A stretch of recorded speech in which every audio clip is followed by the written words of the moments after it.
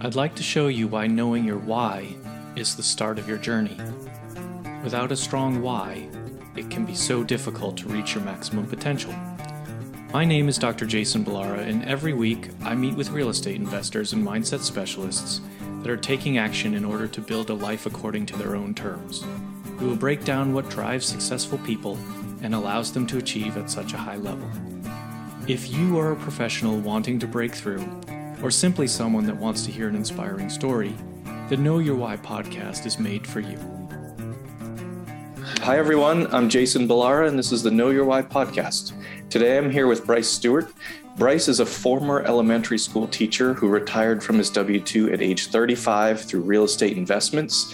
He has written an Amazon bestseller, House Hacker's Guide to the Galaxy, and he went from $50,000 in debt to a multimillionaire. He's also the husband and father of 4 daughters, which I can see by the pictures behind you, Bryce. That's maybe your most proud accomplishment. But First of all, thanks for coming on the show today. I really appreciate your time.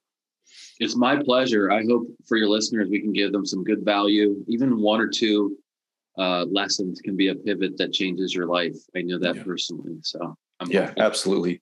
Your audience. Based on our conversation before we even started recording, I feel very confident that we'll have at least 1 or 2.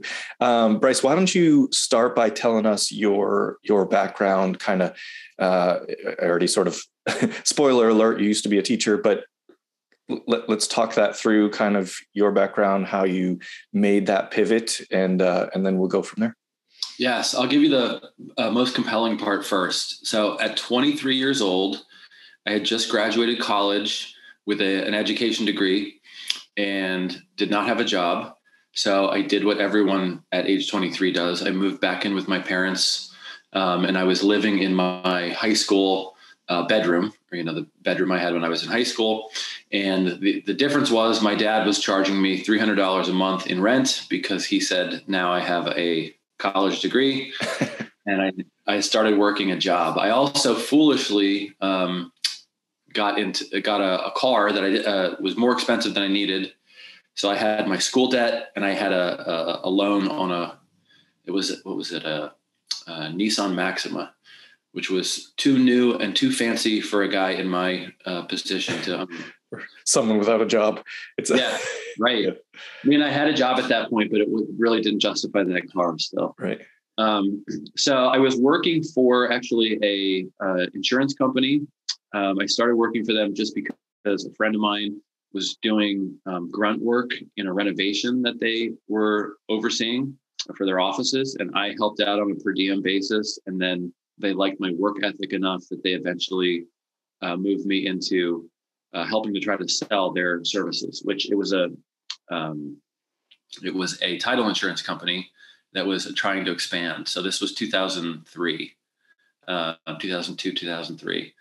So I didn't know anything about real estate. I didn't know anything about working or being a good employee or anything like that. I was just trying to make some money to pay my parents $300 a month to keep living there. So what happened was I met another guy who was 23 years old at that job. And as we got to talking to each other, he asked me where I lived. I rather sheepishly said, I live with my parents in my bedroom. And when I asked him where he lived, he told me that he and his college roommate had purchased a 4-unit apartment building, and that they lived in one of the units and that they rented the other 3 units out. And I literally could not understand what he was saying. It didn't make any sense to me because actually I grew up in suburbia mostly. And so I had no real mental concept for apartments other than the apartment that Jerry Seinfeld lived in on television, or that Joey and Chandler lived in. And so when I thought apartment, I thought that's what an apartment is. And I really thought only large companies owned apartments. I didn't understand that an individual person could own an apartment building. So when he said that they owned an apartment, I didn't really believe him. It's like, what do you mean you own it? Like, you guys own the apartment? And he said, yeah, we own it. And I said, isn't that expensive? Like, isn't there a really high mortgage on it? And he said, well, it's not a low mortgage, but we use the rents from the other 3 apartments to pay the mortgage every month. And at that point, I knew enough to also ask, well, isn't there real estate taxes and insurance? He said, yeah, we pay those with the rents from the other 3 apartments. And I'm like, well, I still couldn't really understand what he's saying. So I'm like, well, there's got to be a really high water bill or like electric bill or something. He's like, honestly, the tenants pay that directly to the utility companies. He said, but if I'm honest, we actually pay our utility bills with the excess rents from the other 3 units. And I was like, wait, you mean you guys are living there for free? I'm paying $300 a month to live in my high school bedroom, and you guys are living there. And he said, well, it's better than that. We actually get $200 in our pocket each month as spending money over and above all of those other costs. And Jason, I was floored because it was the first time I had really heard or met anybody who was making money from something besides their job. Yeah. I didn't understand that was a possibility. I was a little bit angry because no one had given me that model. I just thought the way you get rich is to have a really high paying job. And I had already kind of resigned myself to not ever being rich because I had chosen my 19-year-old self had chosen a college major that did not have a very high compensation. Sure. And so that was, for me, that was the first light bulb moment of, wait, someone who's really not that much smarter than me, a 23-year-old, is making money from something besides their job. And I want to know how to do that because I don't want to pay my parents $300 a month to live in my high school bedroom forever. Right. That's not an enticing rest of your life. Yeah. And I think here's the thing, if you're listening to this and you're just starting, I think that's actually probably the best sort of microcosm or best way to simplify it, to look at it, is that these guys purchased an asset that was producing income greater than the cost of holding the asset. And that really at base is what it means to invest in real estate or to invest in any asset. Hopefully, if you're doing it the right way, is that you own something that produces income, excess income, and that you're able to perhaps scale or buy more of. And so, but at first, Jason, my 23-year-old self, that was the first real transition. And it was a huge one from people make money when their boss pays them to people can make money just by owning stuff on their own. Yeah. It's a huge light bulb moment, right? I mean, because as we've talked about this a lot on the show, but nobody teaches us this stuff. That's big. That's the point of these podcasts. That's the point of, people putting out content on social media, educational content is this. I mean, it's not a part of the education system really at any level as to how to make a living without just working for someone else. Yeah. And at that time in my mentality, it still seemed like that guy was a superhero and that I was just some average Joe and that he had done something that would be way too hard for me to do. Mm-hmm. That's what it seemed like to me. The very real reason was I understood enough at that point to know that you needed a down payment to buy something. And I could not generate or save up enough cash to go and make a down payment on something like a quadruplex or a 4-unit. Mm-hmm. And so it still seemed impossibly large for me to do what this guy had done because I wasn't making enough money to save it up. My parents weren't ready to equip me with a down payment. And I wouldn't have really known how to do it, even if they had given me that money. I would have probably made a bad purchase or something like that. So, and for those of you who are listening to this, I would say my instinct when I hear people who are super successful is to just be intimidated and overwhelmed at their success. I often want it. I want to have the same level of success that they had, but it just feels like, well, that guy's so far ahead of me, or they're way smarter than me, or they got in before the door closed and now I can't do what they did. So if you're hearing me right now, I want you to silence that emotion and keep listening to how you can approach it in a way that's actually doable for you. Yeah. Well, limiting beliefs and imposter syndrome are a very real thing that I think all of us and anyone transitioning from another career, or even just being young and wanting to get started. I mean, we all have some level of limiting belief. And so you're 100% right. You have to kind of quiet that noise and push forward and realize that, people can do it, right? You did it. I did it. People can do it. It's not. Yes. But I'm going to be the voice of your listeners right now in their heads. If they're like me, here's the voice that goes on. You think either that's too hard for me, or that person, has access to resources or knowledge or expertise that I can never have. Or the other thing that you tell yourself is the amount of work involved in getting to the level that they're at is so great and would disrupt my current life so much that I'm just not willing to make that trade. I could go through all those steps, but why? What a pain in the neck. I don't want to have to do all those sacrifices to get where they are. So between the two of those, that's what usually freezes people is, one, yeah, I could do it, but I don't want to work that hard. Sounds awful. Or I could never do it because I missed the window of opportunity or expertise or privilege or whatever it might be. So those are for me still, even when I hear people who are doing things I don't know how to do yet, those are the voices that go off in my head. I could not do that. I don't know how to do that. I could figure it out, but man, I'd have to stop spending time with my kids and my wife and, right. Jump in. So I want to give you the cure for both of those mentalities or voices if you're listening to it.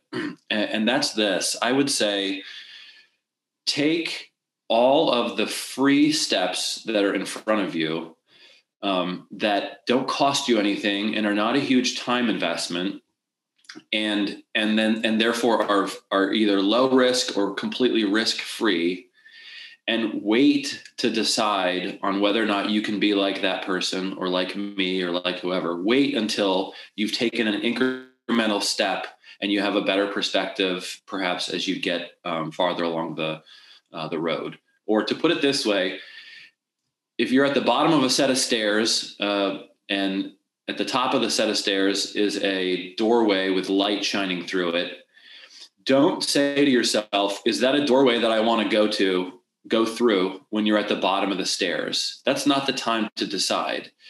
Go up the steps, look in the doorway, and then decide, is this a doorway that I want to go into? Most doorways allow you to walk up to them, look in, and then make a decision to either turn around and go back down the steps or to swing the door open, whatever. This analogy is falling apart, but to walk to the door and to go into it. And just emotionally, what I want to say is take the really small steps and save the decision for later instead of making it an all or nothing decision right now and putting a huge amount of pressure on yourself before you're even willing to take the first step on the staircase. Right. Does that resonate with you, Jason? I don't know. Maybe you can relate to that. Maybe you were in that scenario before. I'm not sure. Yeah. Yeah, it does. I think, there's a lot of things that you can do to figure out if it's right for you. And it's like, really, you could use this analogy for just about anything in life, right? Anything you think you might want, there's probably some steps you can take before you get to that point of, kicking down the door and walking through.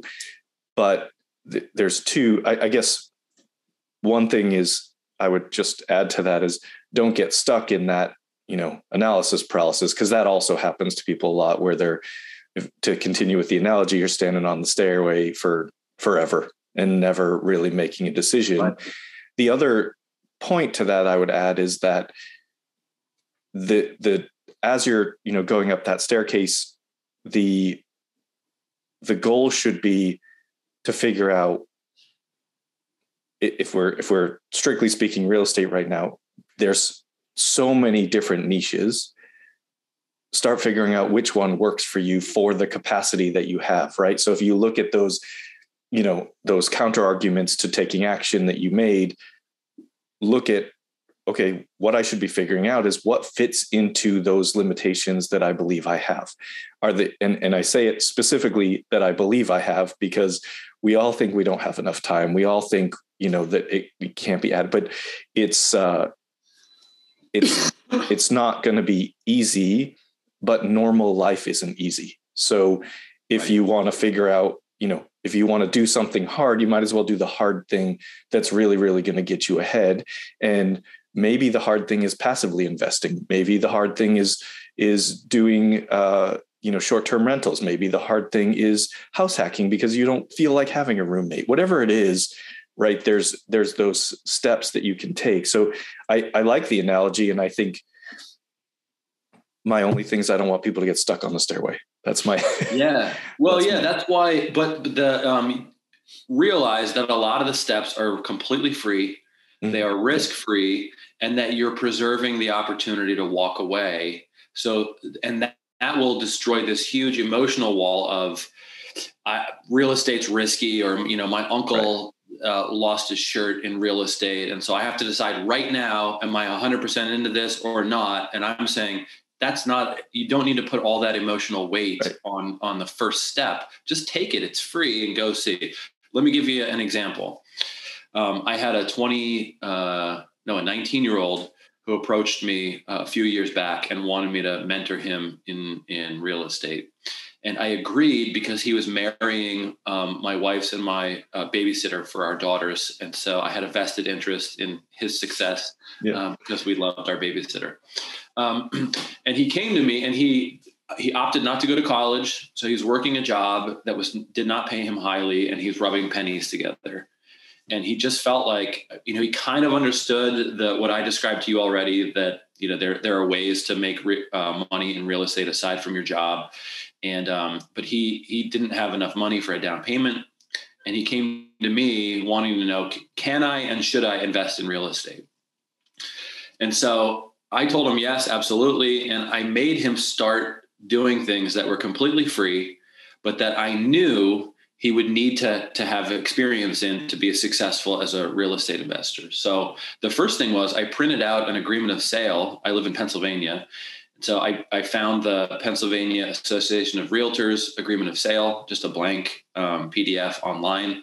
I printed out all 19 pages, and I told him, take this with you, read it 5 times, and on the 5th time through, circle or highlight the parts of it that you still don't understand. And then when you come back to me, I'll go through those parts with you and we'll talk about what they are. And I said, if you don't do that, don't even bother coming back here. You're not serious. You're not committed. And I don't want to talk to you anymore. So to his credit, he went and he did that. He read through the whole thing. He came back and had a lot of it underlined. And I went through with him and explained to him, here's what a mortgage contingency is. Here's what a, due diligence period is. Here's what an appraisal contingency is. Here's FHA allowances. Here's, and so if you're going to transact in real estate, you have to understand that stuff. So I understood it was a necessary step for him to be well-versed in what you're doing when you're offering on real estate. He was looking for a deal to get into, first of all, and he didn't know that he couldn't skip that step. And he didn't know that he needs to not rely on other people to understand the contract. He actually has to understand it. Right. So that's a great example of, it was a very free step for him. It cost us all of the ink and 19 pages of paper for him to go and get well-versed in that. And it didn't cost him anything. I made him start making offers after that on properties that were for sale in our market. And he was terrified because he did not have a down payment ready. And financially, it actually wouldn't have worked initially for him to have that offer accepted. But I told him, you're making low offers. The worst thing that could happen is that you get your offer accepted. And now we have to figure out how we close on an under market under list contract. How do we close this great deal is a good problem to have. Yeah. It took me a real long time to get him to understand that. In the meantime, he was going to doing showings with an agent that I knew personally and was willing to take him around. And he was learning things like that there's a difference between a boiler and a furnace. A furnace pushes air, a boiler circulates water. Both of them are sources of heat in Pennsylvania for houses. He didn't know that. That's important to know when you're buying a place. Some places only have electric. There's an inverter outside. And that's how you get heat and air conditioning. I think people not from the Northeast don't know that. I think that's like also being from the Northeast, like that's a very common thing. But I find that people in other parts of the country have no idea what I'm talking about when I use those words. Yeah. And people south of maybe Pennsylvania don't even need a carbon monoxide detector because nothing's being combusted inside of the, Yeah. So here's the thing. He made like 10 offers, maybe 9, and he was so frustrated that they all just got rejected. And so after all, I went on maybe 1 or 2 with him, and I told him, I'm not going on these with you anymore. Walk it yourself, figure it out. He came back so frustrated, and I was like, do not be frustrated. You are getting, as a 19-year-old, you're getting real estate 101, 102, 201, 202, and you're getting it completely free. This is an education for you that's going to be so valuable long-term. And by the way, none of your peers are doing this. They're all looking for a red Solo cup, on the weekends at whatever college that they're going to. And so this is valuable. It's important. And this is worth hundreds of thousands of dollars, what you're doing right now. And he didn't really believe me, but it is. You need to know that stuff to go through it. And for him, it just cost him, gas to drive around, the goodwill of the agent showing him around. And I told him, if I told you your 20th offer was going to be accepted, what would you do? He said, well, I guess I would try to make 19 offers very quickly. And I'm like, exactly. I'm like, I don't know if it's going to be 20th, but it's some number. And so, and you're not going to get it unless you make all these offers. So the other thing, and for your audience here, this is why I'm pointing it out, is he kept trying to think before he was even willing to go on to do a showing. He kept trying to decide in his head, is it a viable option for me to be a real estate investor as in my potential future? And I kept saying to him that you don't need to answer that question before you go to this showing. You're putting too much weight on it. Just decide you're going to go to this showing. And the time for him to decide, am I going to be a real estate investor, is after he's made an offer and then received maybe a counter offer from a seller. And now he has to decide, am I going to sign the counter offer or am I going to walk away? That's actually the time when you have to decide, am I going to be a real estate investor? When you have sitting on your desk or in your inbox or whatever, a counter offer from a seller, and you're obliged to execute the contract if you sign the counter offer. Prior to that, you shouldn't try to decide whether you're going to be a real estate investor. So people who are real estate investors now understand that that's the time when you make the decision. People who aren't think that they have to make some massive life decision before they even start looking at stuff. And it's just not true. Don't, cut the watermelon up before you try to eat it. Don't try to swallow the watermelon whole. Yeah. And so for him, that's exactly what happened. And if a triplex in Allentown is being sold for $200,000 and you offer $190,000 and the seller comes back and gives you a counteroffer at $195,000, think for a second about what that means. It means to the rest of the general public, that place is for sale for $200,000.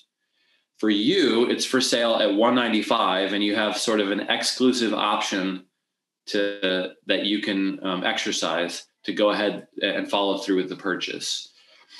Yeah, I view offers as essentially options contracts on purchasing real estate. If you can get it exclusively under contract, there's plenty of ways to get out of a contract to purchase after inspections, after appraisal, whatever financing falls through. What you cannot do is go and get a contract out of somebody else's hands after they've put a place under contract.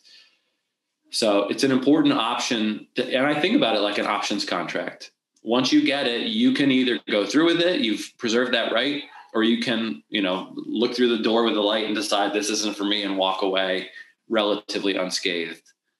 Yeah. Yeah. 100% true. And I get, there's going to be those fears. There's going to be that, what if one of these gets accepted? And I think everybody goes through that, right? Because yes, then you do have to make the decision. Like, is this really something I want to do? But it's a good decision. It's a good position to be in, to have to make that decision. And so until you've, as you said, like until you've signed that contract, it's not, you're just learning. It's just an education process. Right. And I'll point this out too. None of the steps are bench press 300 pounds. Okay. And none of the steps are reverse dunk a basketball. Right. Although I used to be able to do both of those things, I can't anymore because I'm too old. And for some people, that was just never in the cards. Right. Right. So I want to encourage everyone out there that each step is actually, and this is true, each step is actually as easy as driving to a showing, or, it's not physically hard to sign a contract. Right. And each of the sort of subsections of a contract are not like, they don't require a law degree. It's a small thing that you're understanding and doing, and it's not really that hard. Each step is just easy to do, most of them you could do even as a paraplegic. So I'm sorry to say it like that, but that's just the steps themselves aren't hard. They're just, you have to accumulate them, and then they become something powerful when you've gone through each of them. Right. Right. Yeah, it's exactly true. So back to my story. Yeah, I was going to say, after I heard from that guy, here was the first small step I took. I cornered that poor guy in the lunchroom, and I asked him, how did you even know how to do that? Like, nobody explained that to me. How did you figure it out? And he told me that he would bring me a book the next day. And he did. It was Rich Dad, Poor Dad by Robert Kiyosaki. And he gave it to me the next day at lunch, and I devoured the book in like a day and a half and read it. It felt like I was breathing pure oxygen. It was amazing to me because there was no one I knew who had ever explained the stuff in that book. And if you've never read the book, it's not an overly granular guide to executing the purchase of real estate. It's more of a 30,000 foot view of this is how rich people think. And it's even apparently mostly sort of apocryphal. Upon closer inspection, Robert Kiyosaki admits that he made up a lot of the attributes of his rich dad versus his poor dad. But so it's more of a parable to explain mindset and possibility. But it was one that I needed. And so that book was the first, seed in my head of, okay, this is something normal people can do, and I'm at least normal. So maybe this will be in my future. So fast forward a couple of years, I ended up getting a teaching job. I got married in 2006, and my wife and I bought a luxury one-bedroom condominium as our first home. We bought at the height of that market, 2006. And in 2 years, we were pregnant with my first daughter, and the world was crashing around us in 2008. And it was then that we realized we had kind of overpaid for this condo. We owed $155,000 on it, and similar units were selling for $85,000. And so we were underwater by, $70,000, with no ability to pay for that to make up the difference. We were in a one-bedroom condo and pregnant, so we wanted to move out because we thought it was we wouldn't be able to raise a child there, which was probably true. But we couldn't sell because we were underwater. And then I figured out then we can't even rent this out for the cost of holding it every month. So on the way in, I hadn't really quantified, the principal and interest and mortgage, real estate taxes, insurance, and then it was a condo. So HOA fees. I just kind of thought of those as like bills, like right. discrete bills, like your utility bill or something like that. And while my wife and I were both working and didn't have kids, it was fine. We just paid those bills. I didn't really think about it. But when we looked at moving out, I realized, this place costs $1,400 per month to own in unavoidable fixed costs: mortgage, taxes, insurance, HOA fees. It costs $1,400 a month. And at that time, the highest rent we would be able to get was $1,100 per month in renting it out. So we couldn't sell, we needed to move, and we were looking at losing $300 a month when we moved out at the very time in my life when we were having a kid, and my wife was looking at probably reducing her hours with her work. And I was like, this is bad. So that was my first real estate investment. You and a whole lot of other people at that time. Yeah, it was brutal. It was a bad start. So what we did is we moved out and we started renting a 2-bedroom apartment. We found a fairly cheap one, thankfully, for like $850 a month. And then we just ate it. We lost $300 a month. I got a good tenant, but even with a good tenant in there paying every month, we were still losing money. Yeah. And I'm in a 3rd floor walk-up 2-bedroom apartment. And 4 months after my daughter was born, I came home from work one day, walked up the steps, opened the door. My wife was in the middle of the living room floor, bawling her eyes out. My newborn daughter was crying in the crib. And I asked my wife, what on earth, what's the matter? Are you okay? And she looked at me and said, I'm pregnant again.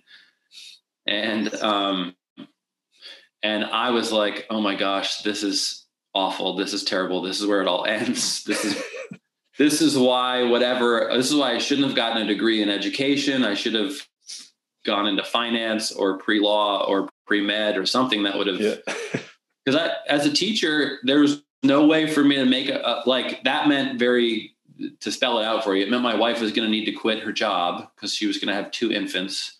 And it meant that we, in very short order, went from 2 salaries and 2 mouths to feed to 1 salary and 4 mouths to feed. And the 1 salary is a teacher's salary. So I was in dire straits. This was 2008, 2009-ish. And we were in real trouble. We couldn't sell the condo. We were underwater on it. We were losing money. And now I'm looking at losing my wife's salary completely and trying to figure out how to piece it all together. And this one thing people don't think about with teachers, they already have a low salary. And I was a public school teacher. On top of that, teachers need to pay in about 7.5% of their absolute income towards their pension contribution. So long-term, it's great to have a pension, but short-term, it means you have to live on even less than what your absolute salary is because you're kicking into your pension every month or every paycheck. So that was my successful real estate investing career up to 2009. At that point, I started brainstorming just by myself. I should have gone and gotten a mentor or gotten help or something. But I thought about the book that kid had given me when we were both 23 years old. And I thought, I got to do something like that to help us get the income that we need. Right. And so I started looking around. At that point, there was some, I remember I pulled up to a red light on my way to work. I saw a for sale sign in the front yard of a row home that had 2 mailboxes on the front porch and 2 electric meters on the side of the building. And I thought, I bet that means it's a multi-family property or multi-unit. And maybe we could move there and I could do what that guy had done in college. So on the way home from work, I called the agent. I asked for a showing. I didn't even know what I was saying. I was like, is this I don't know, multi-family property? Is that how you say it? She's like, yeah, that's what it is. So she walked us through it. It was awful. It smelled like cigarettes and cat piss. And it completely demotivated me, but she put me on an auto email list for any new listings that hit the MLS. And like a month later, a really nice duplex, recently renovated, came up.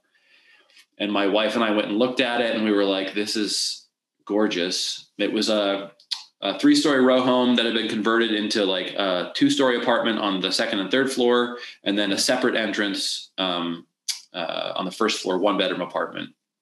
For people who are just getting into it, when I quantified our mortgage, real estate taxes, and insurance, the costs were about $1,200 a month.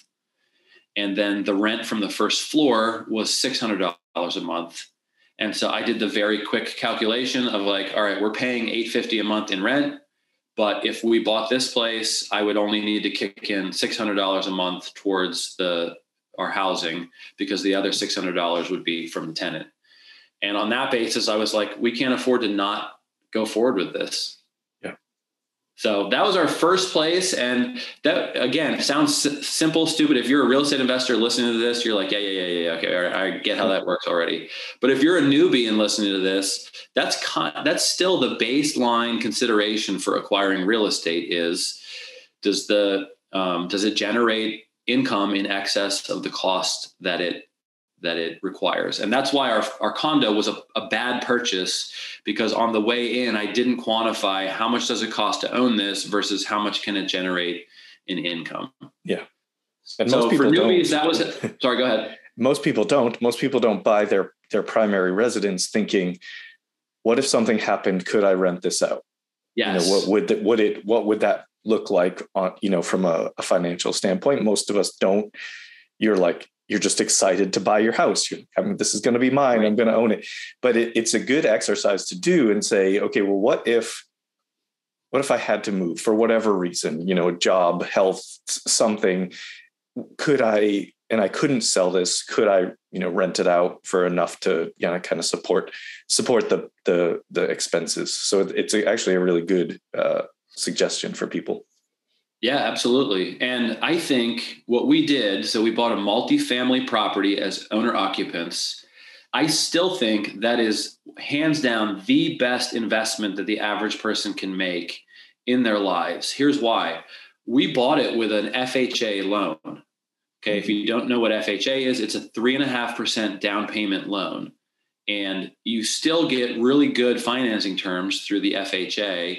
On a 30-year amortized loan with residential interest rates, which typically are lower than commercial interest rates for borrowing. And what you're doing is you're using a very small amount of money, 3.5%, to acquire an asset that's a multi-$100,000 asset, and long-term will functionally be an investment grade asset.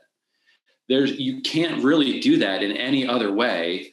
With any other investment vehicle. And so for us, it was the only investment we could make with a teacher's salary that was going to build us wealth long-term. And what that meant is it was, I think, $175,000, but it meant that my 3.5% down payment entitled me to all of the appreciative gains of a multi-$100,000 asset.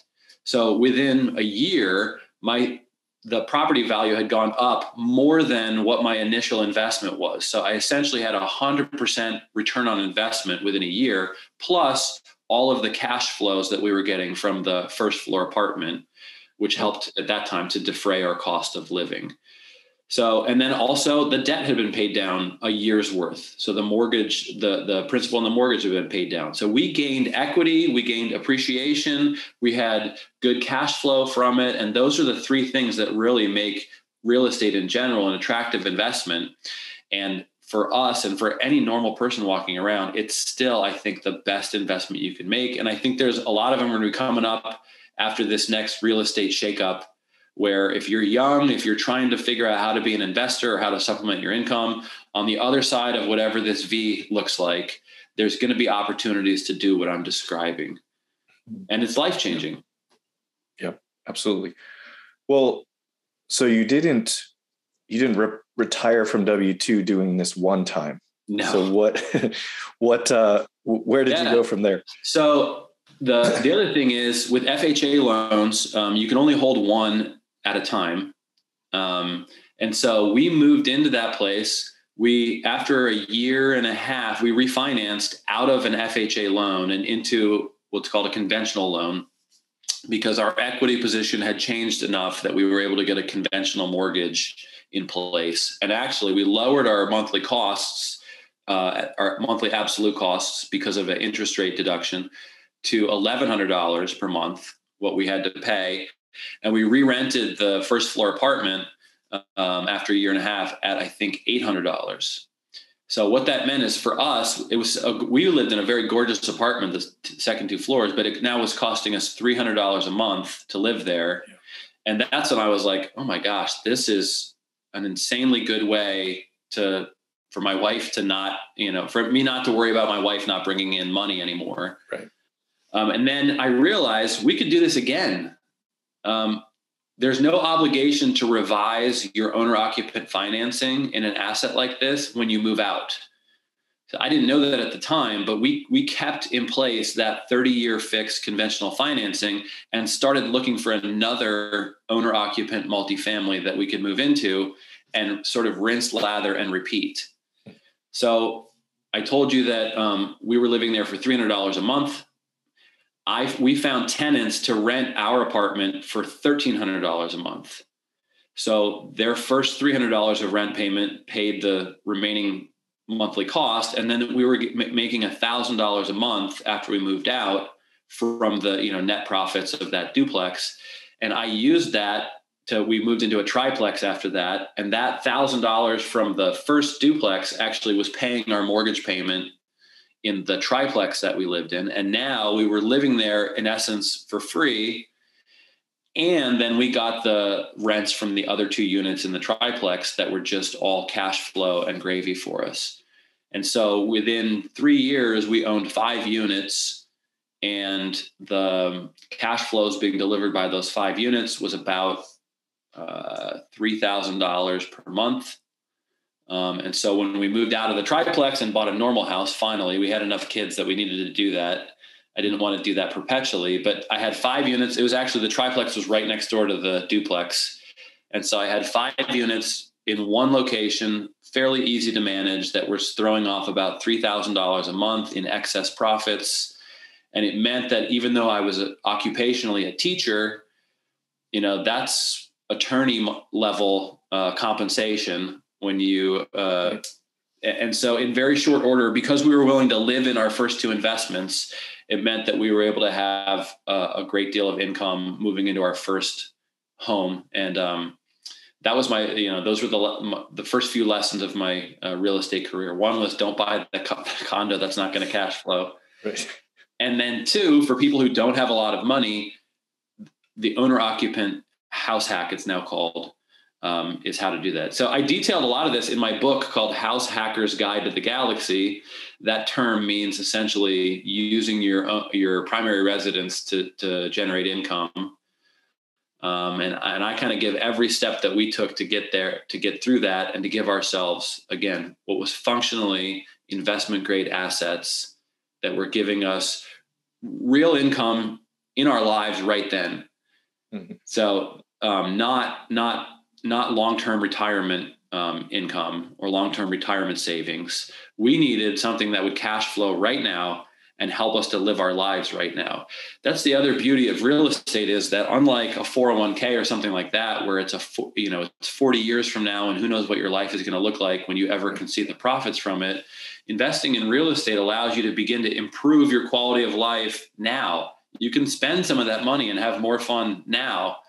You can defray your costs or maybe have it take the place of your job now and not have to wait 30 or 40 years. And so what you're doing, Jason, in offering syndications, the pitch is the same. It provides cash flow to investors now that they can use, that they can spend, that they could save, that they could, retire their wife or their spouse with.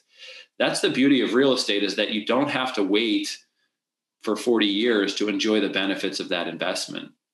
Yeah, 100% agree. And one thing, you mentioned that, the cash flow, the appreciation, the principal pay down, all of that.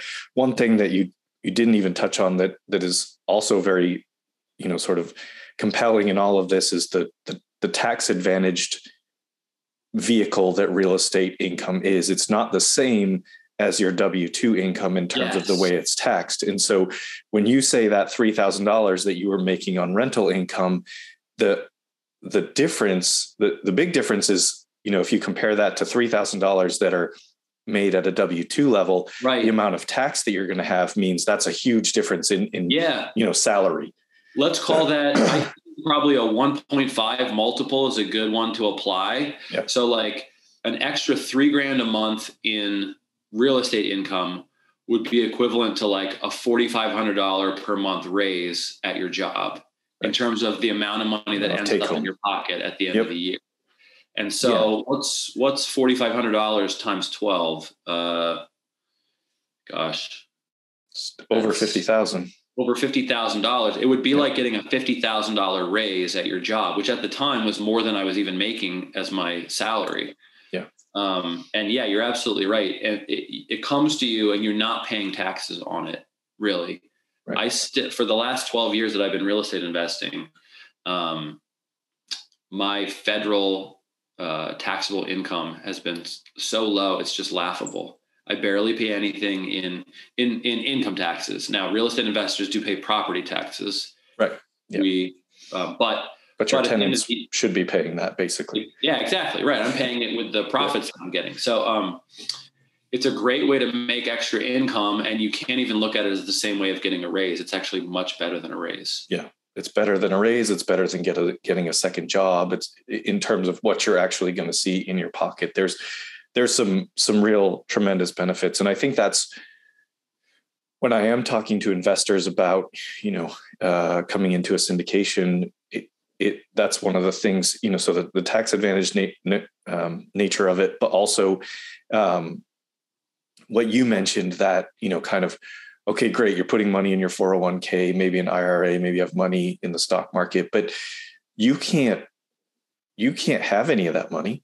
Right. You can't have your 401k or your IRA without a huge chunk of it being taken away in taxes and penalties. Right. But if you invest some money into a syndication or whatever form of real estate, the idea is you're going to get money now. And the money in there, you're getting money while that value is still growing. So when you hit retirement and you start to tap into that 401k, the way you get that money is by selling those stocks. And so then you don't have them anymore. Right. So if you've built up a portfolio in real estate at the time you're going to retire, not only have you been receiving cash flow along the way, now you have an asset that's actually increasing in value and you still are getting your cash flow. And so it's an entirely different and frankly, just better strategy. But we don't learn that. Again, we'll go back to that concept. Nobody teaches us that. Yeah, it's a timely strategy, right? Mm-hmm. You will probably need that money now. And not only that, but it's also, there's a very real concept called the opportunity cost of money. Yep. So if I offered you, $50,000 today or $50,000 10 years from now, it would be far more intelligent for you to take it today because you could turn it into something far greater than $50,000 over the next decade. Right. And with inflation always being a factor, it means money is going to be worth less over time, no matter what. Mm-hmm. So there's you want money now. That's the way to prioritize it. And real estate does deliver that. Just to, maybe you can comment on this as a percentage, when you're delivering, let's say a preferred return to an investor who's investing in a real estate that you have, how much of that increases their taxable income and how much of it is just a complete, let's say, zero cost additional income in terms of taxation? Basically, it's all tax-free because those investors are going to participate in the depreciation the same as the general partners or the sponsors of those syndication deals. So your cash flow, that preferred return expenses or that preferred return income is it's all got, you're going to have enough in tax benefit from depreciation that you won't pay tax on that money. Right. I don't know the level of sophistication of your audience and whether it's worth explaining that to them or if it's already old hat for people. Real estate investors speak about depreciation and immediately we all understand what we're talking about. Right. Yeah. People who are new to the game, they might not understand it or how it works. But it's essentially a paper loss that you're taking, which offsets a very real cash flow income, again, on paper. So that, for instance, for me right now, my cash flows from my portfolio is about $20,000 per month. Mm-hmm. So let's call that a real, after-tax income of about $240,000 per year. That's a great living, especially where I live. When it comes time to report my taxes, the IRS forces me to take depreciative deductions on my income so that when I'm turning in my tax returns, my adjusted gross income is extremely low. I won't give you the exact number, but it means that my family of 6 looks like we're poverty level as far as the IRS is concerned. And by the way, that bugged my conscience for a while, because I was like, look, I'm a multimillionaire. I'm making this much cash flow. I want to be honest. I want to sleep well at night, and I want to report my total income. And I don't want to cut any corners or make any ethical, shortcuts. And my CPA was like, okay, look, you either take these deductions or you'll be penalized as if you had taken the deductions by the IRS over the long term. You must take these deductions, and you have to take them right now. And I was like, well, if I have to take them, I guess I have to take them. Oh, well. Yeah. And so here's the other reason that's important. If you're listening to this and you're an investor, let's say you're a doctor or a dentist or an attorney, and let's say you have a spouse. And let's say you're done raising kids and you just sent the last one off to college, or they're in high school now and they're fairly independent. And so your spouse is considering re-entering the workforce. If one of the spouses is a high earner in their W-2, this was the case for my in-laws. So my wife's father was a business owner and owned an insurance agency. And after he started making a certain amount of money, my wife's mother was looking at going back to being a teacher. And their financial advisor sat them down and explained to her, if you go back to being a teacher, you will make less money than all of your peers. So the single girl who's a teacher, just like you're a teacher, she will be taxed at the tax bracket of a, whatever it was at the time, $40,000 income employee. But your $40,000 is going to be taxed at you plus your husband's, whatever, $300,000. And now your $40,000 gets taxed at the next tax bracket up. And so you're making less than everybody else who's showing up to work at the same job that you are.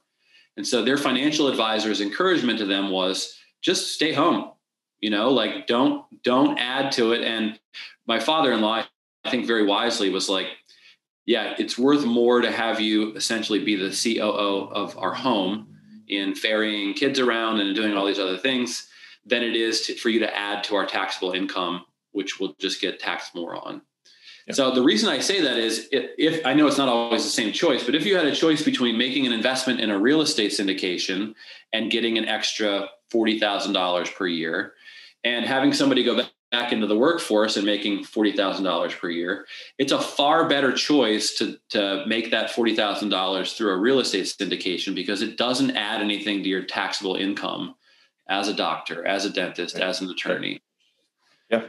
And in the interest of time, we won't get entirely into this, but if you go back into work as something that qualifies you as a real estate professional, now the second spouse goes, now you can start using those depreciation losses against the W-2 income. So we have talked about real estate professional status on the show before. It's something that I'm extremely interested in my own household, but yeah, there are some really, really compelling strategies as far as being able to decrease your tax burden. So a great point though, at some point it doesn't always make sense to go get another job or go back to work or whatever. Now, if you're doing that to put all that money into investments, okay, maybe so that with the long-term in goal in place, like you say, okay, I'm going to go back, I'm going to make an extra, whatever it is, $40,000 a year, but I'm going to use that money and start investing it. So in 5 years from now I don't work anymore. And it's just, you have to look at all the angles is kind of what I'm getting at. And consult your attorney and your accountant and blah, blah, blah, blah. We're not fiduciaries for you, et cetera. Right. Et cetera. all of the disclaimers. Yes. Yeah. So that's why I love real estate. And you get the difference between what I was doing, Jason, and what you're doing with folks is that I was doing it all by myself. And I actually was on the hook for cleaning out the gutters in the duplex every fall. and mowing the lawn. And yet, when you get to a certain level, you can be a fractional investor in a large real estate asset, still achieve all of the benefits that you would have, that we had thematically, the appreciation of a large asset, the pay down of the debt over time to grow your equity position, a preferred income stream that's non-taxable and adds to your monthly income. And it's just a fractional way to do it because you're pooling resources to buy assets that would be too large for any individual investor to buy. And so large multifamily syndications provide all the benefits I described fractionally without, a lot of times at the same time, it insulates you from the liability of owning both the legal liability if anything goes wrong, and then just also the pain in the butt liability of ongoing, calls, whatever. Yeah. So that's why I love it. It's a great investment on that basis. Yeah. And it's, I mean, that kind of goes back to your stairway analogy in that you have to find out what's best for you. Right. And it may be, maybe you have a job that you don't want to leave. You like what you do, you're making good money. And so you're, kind of on the passive side. Maybe it's about where you live, right? I live in Los Angeles. Like finding a cash flowing duplex or triplex here is next to impossible. It's just the costs are so high. So sometimes, but if you're in, Ohio is the place that pops into my mind, but there are other markets where you could probably still do that to this day. So it's kind of, there's a lot of factors that go in. And so you go and you do those free educational things and those free activities that can help you figure out what is your best use and best avenue to be a real estate investor. I believe it can work for anyone and in some capacity, right? Anyone can be involved in real estate in some capacity that can be beneficial to them. Yeah. And let me point out, if you're in California and Jason, maybe you're a homeowner in California. That means the value of your home is going to be pretty high. And if you're able to set up something like a home equity line of credit, which typically comes to homeowners at a pretty low interest rate, you can play an arbitrage game where instead of investing in California with that money, where you pointed out, Jason, it would be next to impossible to achieve a good return. And you don't know a single soul in Ohio, but you can invest in somebody who is already investing in Ohio, has found a cash flowing asset, maybe a 100-unit apartment complex, and you don't have to know anybody there. But if you trust the operator and you feel like they're going into it well, then you can use California money to invest in Ohio cash flow. Yep. and never leave the state and never have to worry about it and be and retain all the benefits of cash flowing real estate without even having to leave sunny California to do so. Still get to have all the beautiful weather of Southern California. Yeah. Bryce, let's switch gears so I don't keep you all day on a Saturday, but I want to get to the part where we get to ask you kind of the questions that I ask each guest. Sure. First one is related to the name of the show being Know Your Why. So what is your why? What kind of drives you at this point, towards success? Yeah. Well, initially, because as I related, my first why was desperation. Right. Just making sure that we were going to survive a growing family. I needed for my own,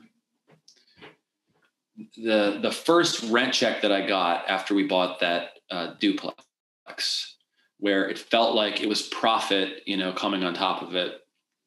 That did a huge thing for me. It was the first time really that I had made money outside of my job. And it for me, that felt like there was a huge brick wall in front of me. And for the first time ever, it felt like there was light shining through that brick wall, through a crack in the brick wall, and the beam of light landed on my face. And I thought, oh my goodness, I could get through this brick wall. Before I had just built it up as that's impossible. The high income train left the station when my 19-year-old self picked elementary education as my major. I had looked at that as being etched in granite as my economic destiny for the rest of my life. And when I got that first rent check, I realized, wait, maybe I can succeed at this. So there was some proof of concept.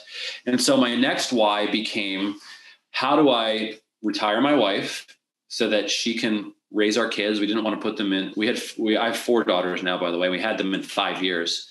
So I didn't want to have my kids in daycare. It seemed like financially we'd be spinning our wheels. So the first why was have my wife raise my kids.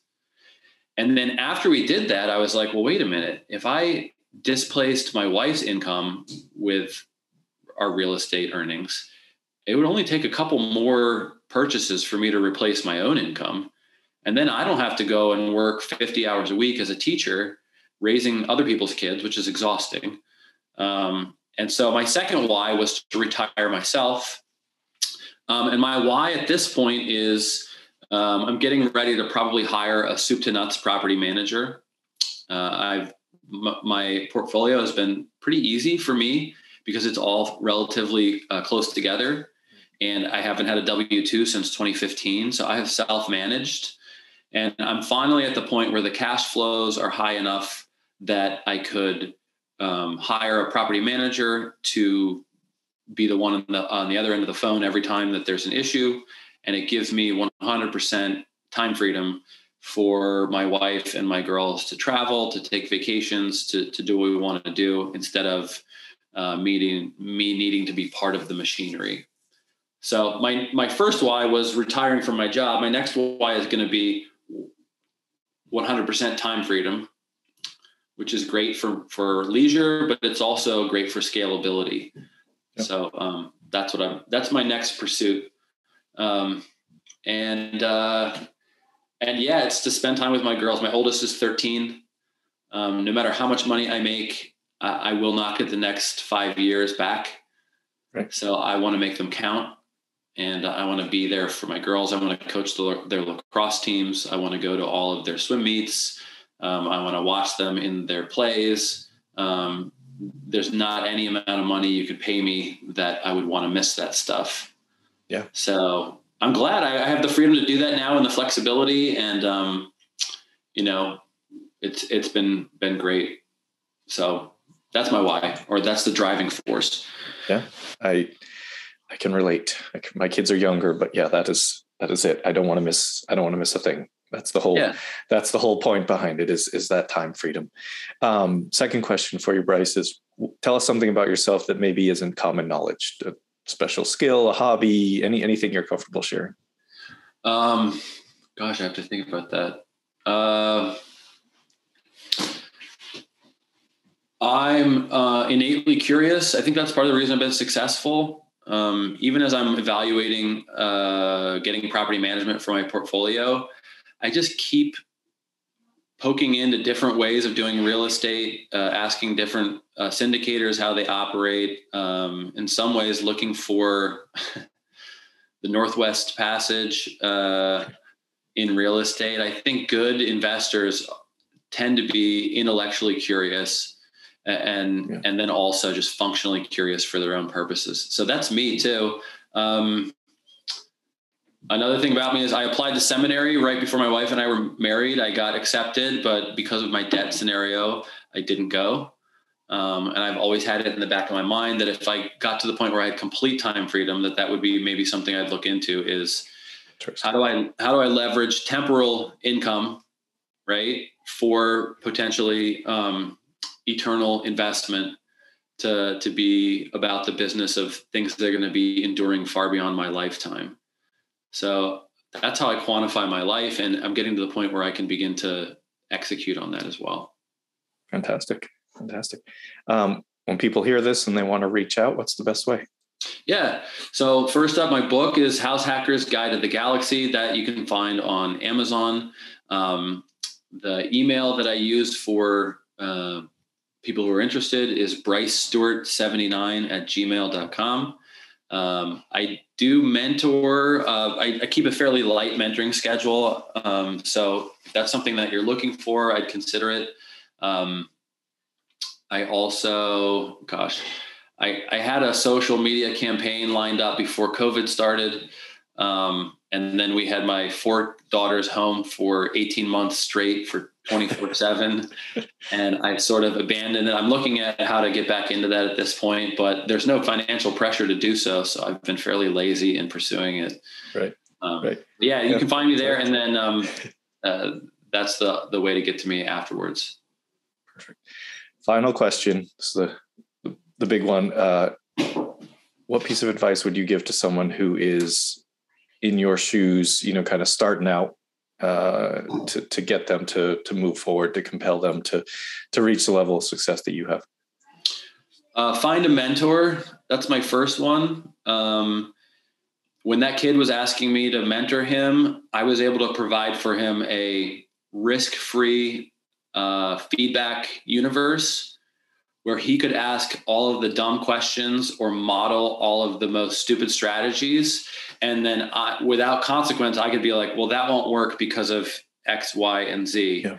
And so what would have taken him years in a market scenario, I was able to provide all of the sort of out of bounds, end zones, goalposts, whatever, for him to sort of run through different scenarios in his head and me to be like, yes, that would work. No, that wouldn't work. That's illegal. That kind of stuff. It's an important one. Yeah. Yeah. So I'll give you an example. He was like, why don't I buy something as an FHA and then not move into it and then go buy another one and not move it? And I'm like, because that's bank fraud. If you're getting an owner occupant loan, you have to move in and occupy it. You can't lie about your residency. Right. Yeah. Okay.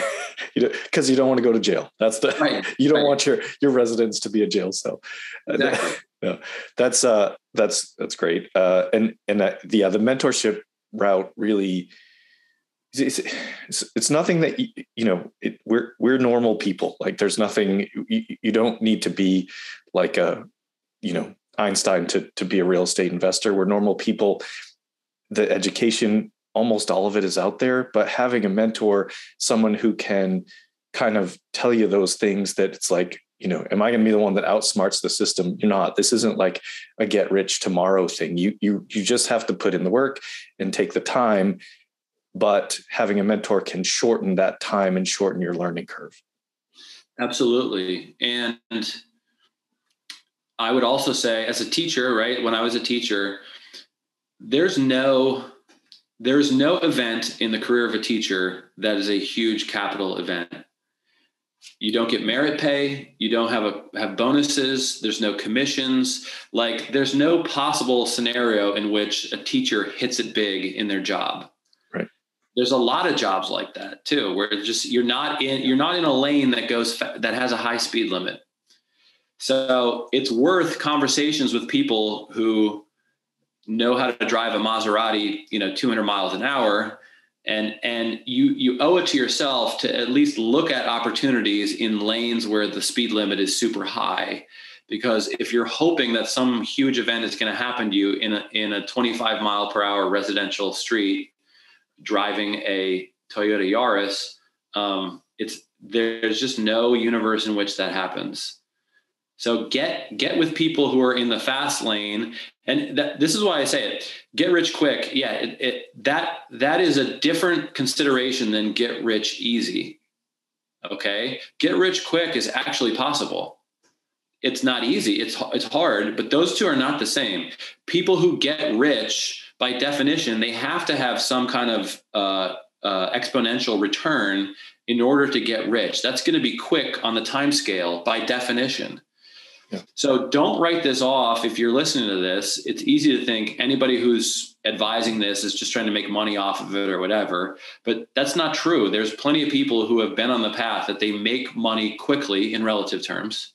It's not always easy and it's not always guaranteed, but at 25 miles an hour in a Yaris, I guarantee you're not going to make money quickly enough to enjoy it while you still are young enough to have access to it. Yeah. Yeah, 100% agree. It's definitely get around people that are doing what you want to do, right? That's kind of the goal. Bryce, it's been great. I appreciate everything that you shared. I think a lot of really insightful stuff. And I think especially this will be a great episode for people that are just trying to think about how to get into the business, right? How to get started. House hacking is really a good spot.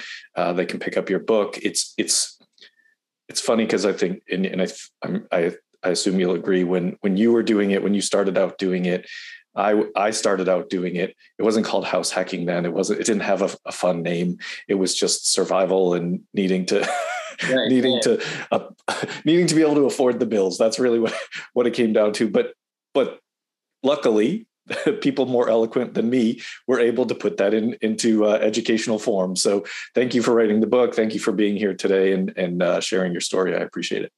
My pleasure. All right. With that, we will go ahead and sign out. I'd like to show you why knowing your why is the start of your journey.